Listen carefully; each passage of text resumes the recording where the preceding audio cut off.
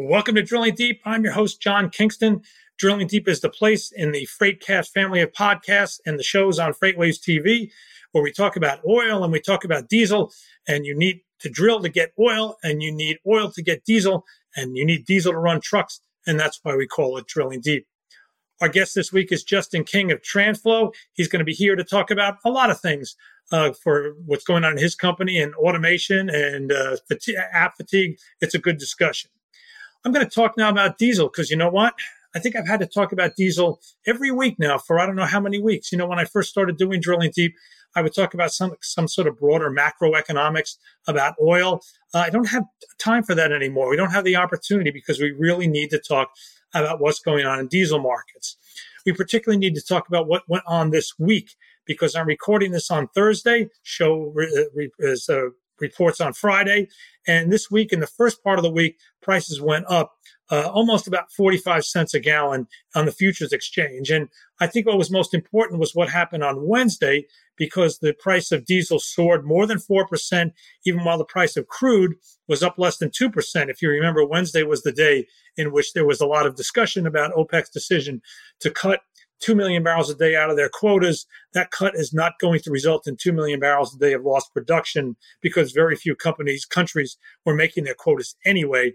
But it might result in an output loss of maybe 750,000 barrels a day. That seemed to be the consensus through the markets on Wednesday on discussion about what actually a 2 million barrel cut in OPEC plus allocations would result in. But I thought that what was going on in the diesel market was more significant because that market was responding, as it has been, to more reports of tight inventories. I don't want to hit you with too many numbers because they can be a little bit overwhelming, but let's put it this way. The inventory numbers that come out on Wednesday showed U.S. inventories for ultra-low sulfur diesel, that's the kind of diesel that goes into trucks, had dropped yet again below 100 million barrels nationally. Now, let me point out that they were below 100 million barrels, let's say in the spring, in May and June, got back over that number. The fact that they're down below that now is very, very disturbing from the perspective of a diesel consumer. They're not supposed to be moving that way yet, and they were already in a low position. Well, how did it get down there again? Well, we had several things that contributed to that. First of all, demand remains very healthy. There's a figure in those numbers called product supplied for distillates, which are probably maybe about 85 to 90% diesel, other things in there like heating oil. That number was really strong. Demand is good. The trucking industry may be slowing down, but diesel demand still look good. Imports were down and exports were up. So you put that all together and we had a draw in inventories. So as a result of that, we were off to the races in the diesel market. Now, I could be a real stats geek here, and I think I will be. Inventories tend to get compared to the 5-year average. What you do is you take the number for this week and, say the final week of September, and then you take the final week of September report for the 5 prior years. Recently, you throw out 2020 because that was so bizarre. So you take 21, 19, 18, 17, 16, and then you compare where you're at today to the 5-year average. The ULSD number yesterday, or Wednesday when it was reported, was about 83% of the 5-year average. That's very low, but it was about 80% a few weeks ago. So, but still, once they crossed that magic number of 100 million barrels, that was really a real jolt to the market. And I can tell you here on Thursday, as I'm recording this, again, the market's up again. It's not as high, but once again, diesel is outstripping the gains in gasoline and outstripping the gains in crude. So we've still got the same structural problem. Diesel measurements against Brent crude, which is the world benchmark, remain extremely strong. And I think we start to have to wonder, and I've said this before, whether we have had a structural change in diesel, whether it's because of more diesel molecules going into marine fuels under the IMO 2020 rule, or not really sure what else it is. I'm very big on the IMO 2020 rule as a real cause of this, that we've got a structural shift in diesel, and diesel will be structurally higher. The spread against Brent will be consistently higher than it used to be in the past. That may just sound like some economist thing. That may sound like just some trader's tool. I can tell you that spread, you will pay. You will pay for it when you fill your trucks. You will pay for it when you fill your locomotives. It matters. And I think you can look at the price of crude were to plummet for some reason because of a recession, a global recession, the price of diesel is coming down. But it may not come down as far as crude. And that really, I think, is what we need to worry about these days. Moving on now on drilling deep, automation is the holy grail of trucking and transportation. Really, it's the holy grail of everything. How much can we automate? How much can we keep our labor costs down, particularly important in a time when labor is tough to find? So when I was approached by Transflo, they wanted to be on Drilling Deep because, as you know, everybody wants to be on Drilling Deep. And they offered Justin King, who's the chief product officer there, to come on and talk about automation. I'm somewhat familiar with Transflo. I interviewed Justin a while ago, though that was on diesel prices, if I remember, Justin. So we're going to change the subject here and talk about automation. So, Justin, welcome back to Drilling Deep, this time with a camera. Yeah, thanks, John. It's good to see you again, and good to be on camera this time. So let's talk about automation. I mean, it is a word that can just cover so much. And from the perspective of Transflo, what do you see as the big gains in automation? But first, why don't you talk about what Transflo does? Because it talks about you do a lot of different things. Yeah. Transflo has definitely, grown through the years. The company has a long history in automation, over 30 years now. And really, people know Transflo as document automation and document scanning. That was how Transflo really got its start and grew over the years, was by automating back offices for carriers, for brokers. A lot of people have seen the Transflo scanning stations in the truck stops. That was an evolution of the product to allow drivers to self-serve and scan. And then, of course, the latest iteration of our document capture capabilities is really mobile app, right? So putting a mobile app in every driver's hands and allowing them to scan documents on the go. So, Transflo has a rich history in automation. And I think a lot of people, when you hear, the name Transflo, you think of document scanning, basically. And, I actually, when I really look at the company, what I see is more than that. It's document scanning, true, but we're also in the cash flow optimization business. And by that, I mean by getting these documents in the supply chain faster, getting them approved faster, streamlining that workflow. We're able to help our customers, carriers, brokers, drivers, everyone in the whole ecosystem to get paid faster, and to automate and save money on their overhead costs as well. So, really what we exist for is for, that cash flow optimization piece of the business. All right. So that's kind of the classic automation aspect of what Transflo does. That's interesting. I did not realize that there were physical facilities at truck stops that presumably had the Transflo name on it. And that's a great branding opportunity, obviously. But those are probably going by the wayside for the most part, right? Well, surprisingly, they're still used a lot. We actually have a couple different ways in the truck stops that a driver can get paperwork to us, documents to us. We have a product called Trip Pack, which is actually a drop box. So they literally don't have to scan it at all. They just put the documents in an envelope, drop it in the box. UPS comes and picks it up, and then it gets sent overnight to our operations center in Louisville. And the documents there get scanned by people. So, there's that, really old-fashioned way, I guess, of getting documents scanned to the scanners in the truck stops. Those form factors, if you will, are declining in place of the mobile scanning and electronic, more electronic capture of documents. But they're still pretty prevalent, and it'll probably be many years before they fully go away. Yeah, I'm kind of thinking right now of Netflix. I know what you're probably thinking, what's the relationship between Netflix and Transflo? Netflix still has a very big business sending out hard copy CD play, video discs to watch movies. It's not all online, and that's a part of the business that isn't going away. And it sounds to me like you're kind of the same thing. So when you reach out to somebody like FreightWays, you say, well, we really want to push automation. You talked about your core business. Where else can you help the march to better automation in the trucking field? Yeah, well, actually the Netflix analogy is a good one too, because, when you think about documents, what is a document really? It's, and why does it matter to automate it?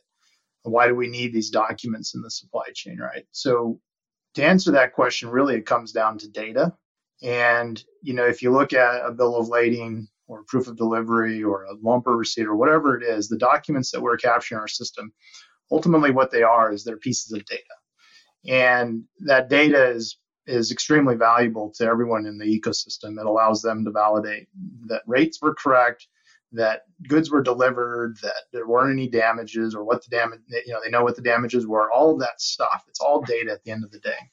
And so, for us, the evolution of automation is, in one hand, it's going from paper documents to scanning and then having an automated workflow behind the scenes, which has really been the past 10, 20 years. It's been the challenge that we've solved for already at Transflo. The future of what we do is really around then taking those electronic documents now, extracting the data points from them, all of the data, using machine learning and artificial intelligence and things like that to pull that data out and sort it and organize it and index it and all of those things. And then to be able to automate a lot of the processes that otherwise would be manual. So for example, for a reefer load, for example, the proof of delivery often requires someone to physically look at it to verify what the temperature was of the load when it was delivered. And, for example, that's something that our OCR and machine learning, that we can extract that data and make it, so that only a person only has to look at it if it's out of spec or out of tolerance for some reason. So those types of things, that's the future of what we can do. And and frankly, that's the really exciting stuff, because then you talk about automation at a whole different level and data insights, right? What the things you can do with, analyzing lanes and things like that with this data is extremely powerful. How much is the resistance in the road to automation? How much of it is you simply haven't developed the software to really automate the way you want to? And how much of it is it resistance in the TAM, the total available market, because they're happy taking their documents and sending them off via UPS, or they're happy going to a Transflo physical facility in a truck stop and scanning them?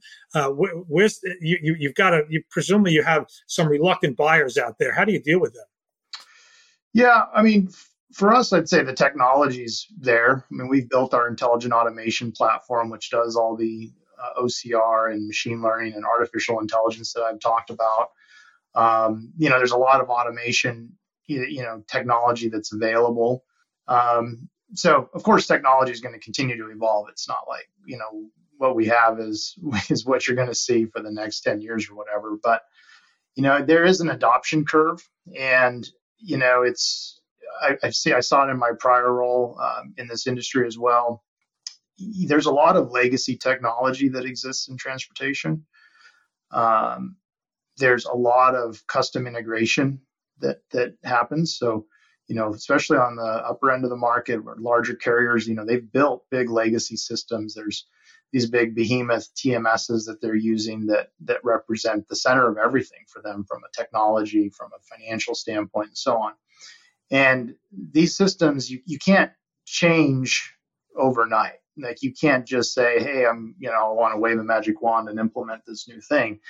It's challenging. You've got to have a good business case. There's got to be compelling reason to do so. And I think, you see in the industry this gradual adoption of some technology. And I think some of that is due to just that nature of the legacy technology, the deep integrations, and how connected everything is. I think the second thing that you mentioned too is an interesting thing, which is more on the end user, the driver side. There is some, certain drivers and, are resistant to trying new things. Some of them don't have the right technology. Some of them don't have a smartphone for a mobile app, for example. So, you get some of those technology barriers as well. But I'd say, those seem to be diminishing over time pretty rapidly.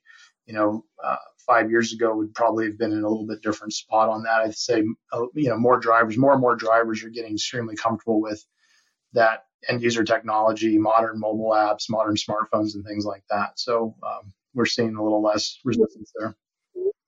Yeah, some aren't. You say some aren't don't have a smartphone, they're not comfortable with it. How can you survive today? I mean, that's where your load boards basically are. That's the fastest way to go. So if you're looking for business, I guess years ago the load boards might have been on a TV screen, right, in a truck stop, and of course maybe they're still there. I don't know, but they've also migrated to the phones. I just can't imagine how you could survive today without a smartphone if you're a driver. Yeah, no, and it's true, and it's there's a lot of mobile apps. There is a problem in the industry, that we hear from customers around app fatigue with drivers, because there are so many apps, and especially if you're talking to an owner operator who's relying on load boards. Yeah, I mean they're going to be, and a lot of different brokers potentially, they're going to be. They're going to have a lot of apps that they're using to find work. They're going to have a lot of their own apps that they've subscribed to do navigation and routing and hours of service and all of these different things that they have to do on the road. All right, let's talk about app fatigue, because that actually was the other subject that we were going to speak about. And I know that is very much a real thing. I looked over some of your web pages on it, and it sounds to me like you are trying to integrate other apps, not necessarily yours. You don't write all these apps to do A, B, C, D, and E, but other people do, trying to build them into one app. I mean, I can't help but think about Trucker Tools. I'm guessing that's probably a competitor of yours because they try to do the same thing. So why don't you talk about your product that you think would ease app fatigue? Mm-hmm. Yeah, I think, that there's two ways that we think about app fatigue in our mobile app. I'd say first and foremost, there's, because scanning is the kind of core piece of our mobile app, and because drivers have a preference to use our mobile scanning, versus truck stop scanning that we had talked about a minute ago. We believe that our mobile app is a very unique piece of real estate, if you will. It's we have over 3 million downloads. We have over 800,000 drivers actively using the app at a given point in time. And so the drivers, they want to use it, but they also have to use it, because if they want to get their invoice and documents approved and get paid, ultimately they have to use that app in order to do that. So we are in a situation where our mobile app is a must-have. Like, that driver has to use our app. And so then from an app fatigue perspective, how can we then solve the problem that exists that we hear about, right? So they already have to use our app. So why not just put more features and functionality inside of our app and connect to other people's services as well? So, we've become an app of apps in a way, a super app. And what that does is the driver now can use our app for hours of service. They can use our app for the scanning, of course. They can use us for navigation, for way station bypass, for connecting to their truck stop loyalty programs. Like, there's 100 things that they can do inside of our app that are either services that we've created and built, or services that we've partnered with others to embed inside of our app. And for us, that's part one of that strategy. And then part two is a bit longer term, but it's based on what we were talking about earlier around data and automation. And that is eliminate the need to use the app, right? So using data and the location of the truck, rules around that trip, things like that, so that they don't have to go into an app and upload a lumper receipt, for example. We just recently launched an API service where we can connect directly to the warehouse or the lumper payments company and receive that receipt electronically. So that saves that driver the step of having to either hold on and send that receipt back to their company, or have to manually enter or take a picture of that in their app. So one is, become an app of apps, and two is, how do we make it so that they don't have to go into the app at all? So those are our two kind of high level strategies on how we're focused on reducing app fatigue. When did Transflo kind of move into the whole app of apps product side? How long have you been doing that? Well, it was before my time. I've been here for 4 months. But yeah, a few years ago was when we launched our mobile app, and And frankly, it's been the strategy from day one. I can't take credit for it because it was the people who were in charge and running the show at that time. So, but it's the strategy for our mobile app. Many years ago when we launched it, has always been to create this kind of marketplace of apps, and it made sense. And that's how we got into the hours of service and ELD business as well, because those two things made sense to put together. Right. So this is really a two-pronged attempt, not two-pronged effort. Number one, you have to build the technology to make yourself an app of apps. And number two, you have to negotiate and reach some kind of agreement with the other app providers that will go into your app. And it sounds to me like they provide most of the technology backbone for still what they do. They're going to be the ones that still do that. But your app then becomes a gateway. That's one model. Yeah. I mean, there's other ways that we've connected to partners, but that's one kind of the simplest model, if you will. And frankly, we do it in a way that creates a win-win-win for everybody, So, for us, for another partner, for example, they may not have as deep of a driver base and carrier base as we have in our mobile app. And so, we offer a lot to partners by way of distribution that could take them, 30 years to get. Like we took us 30 years to get our depth of distribution. So, so it's a win-win for everybody when we partner that way.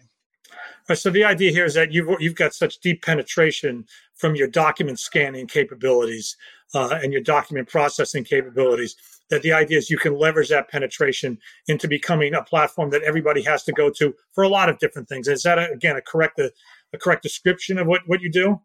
Yeah. I mean, I think at a high level, right? I mean, you think about, again, our mobile app, the driver, has to use our mobile app for the scanning if that's what their company is requiring. So they're already in our app. So it makes sense at that point. You've got a captive audience basically. And so instead of, if you're some other company, ABC mobile app, and while you have your own standalone app and your own go-to-market, if you partnered with us, we could put your capability inside of our app where you already have the driver's eyes on it. You don't have to market to them. You don't have to, go find them. You don't have to remind them to use the app. It's right there. So that's essentially our model on this app of apps concept. All right. Now, obviously, all this takes money, and you got a minority investment, I believe, last December from a company called Bregel Sagemount. I'm not sure if I'm pronouncing Bregel correctly. And how much of that has helped you, given you, let's say, a new source of funding for you to do? I mean, there's obviously a lot of technology work that needs to go into some of these plans. How much has that been a real boost to you? Yeah, I mean, it's been a huge boost and will continue to be so, right? Bregel Sagemount is a growth equity company focused on investing in businesses that are poised for substantial growth. And, certainly, they've invested in Transflo for that reason. I would say the most noticeable impact of their investment in the last, I guess it's almost been a year now, but the last 11 months has been the changes in leadership. So, you've seen that we've got a new C-suite for the most part, new CEO with Renee Krug coming on, a new CRO and president with Bill Vitti, got a new CFO, Cameron Eastman, and then I'm the new chief product officer who's come in as part of these changes. And so, and then there's a lot of changes that are happening and new people we're bringing in at the next level down in the business. And so what you're seeing is a business that in the last 11 months since this investment has put a lot of investment in people and talent to execute and come up with a strategy and execute on the strategy to really grow this business. So, that's what you're seeing right now. And we're like the runner who's ready for that, that sprint or that marathon, just, getting coiled in and getting ready to launch. And that's where we are right now in that. So it's pretty exciting times. And it is exciting to have the backing of a well-known growth equity firm like this. Well, I think certainly if you want your app of apps to be successful, you should build the FreightWaves app in there as well. That's clearly going to be the key to your success. Yeah, no comment sure. there. Let's talk to someone over there about that. Okay, very good. I'm just an editorial guy. I have nothing to do with that. So anyway, we want to thank Justin Okay. King. He's the Chief Product Officer at Transflo for joining us today. Justin, this is your second time on Drilling Deep. Hope we see you again. Yeah. Thanks, John. Appreciate it. It was good seeing you again. You have been watching Drilling Deep. We are part of the FreightWaves family of podcasts and shows. You can find us on all the major podcast platforms. You can also, of course, see us on FreightWaves TV, either Fridays at 2:30 Eastern or on demand at any time. I want to thank Justin King again for being our guest. I'm your host, John Kingston, and please join us again.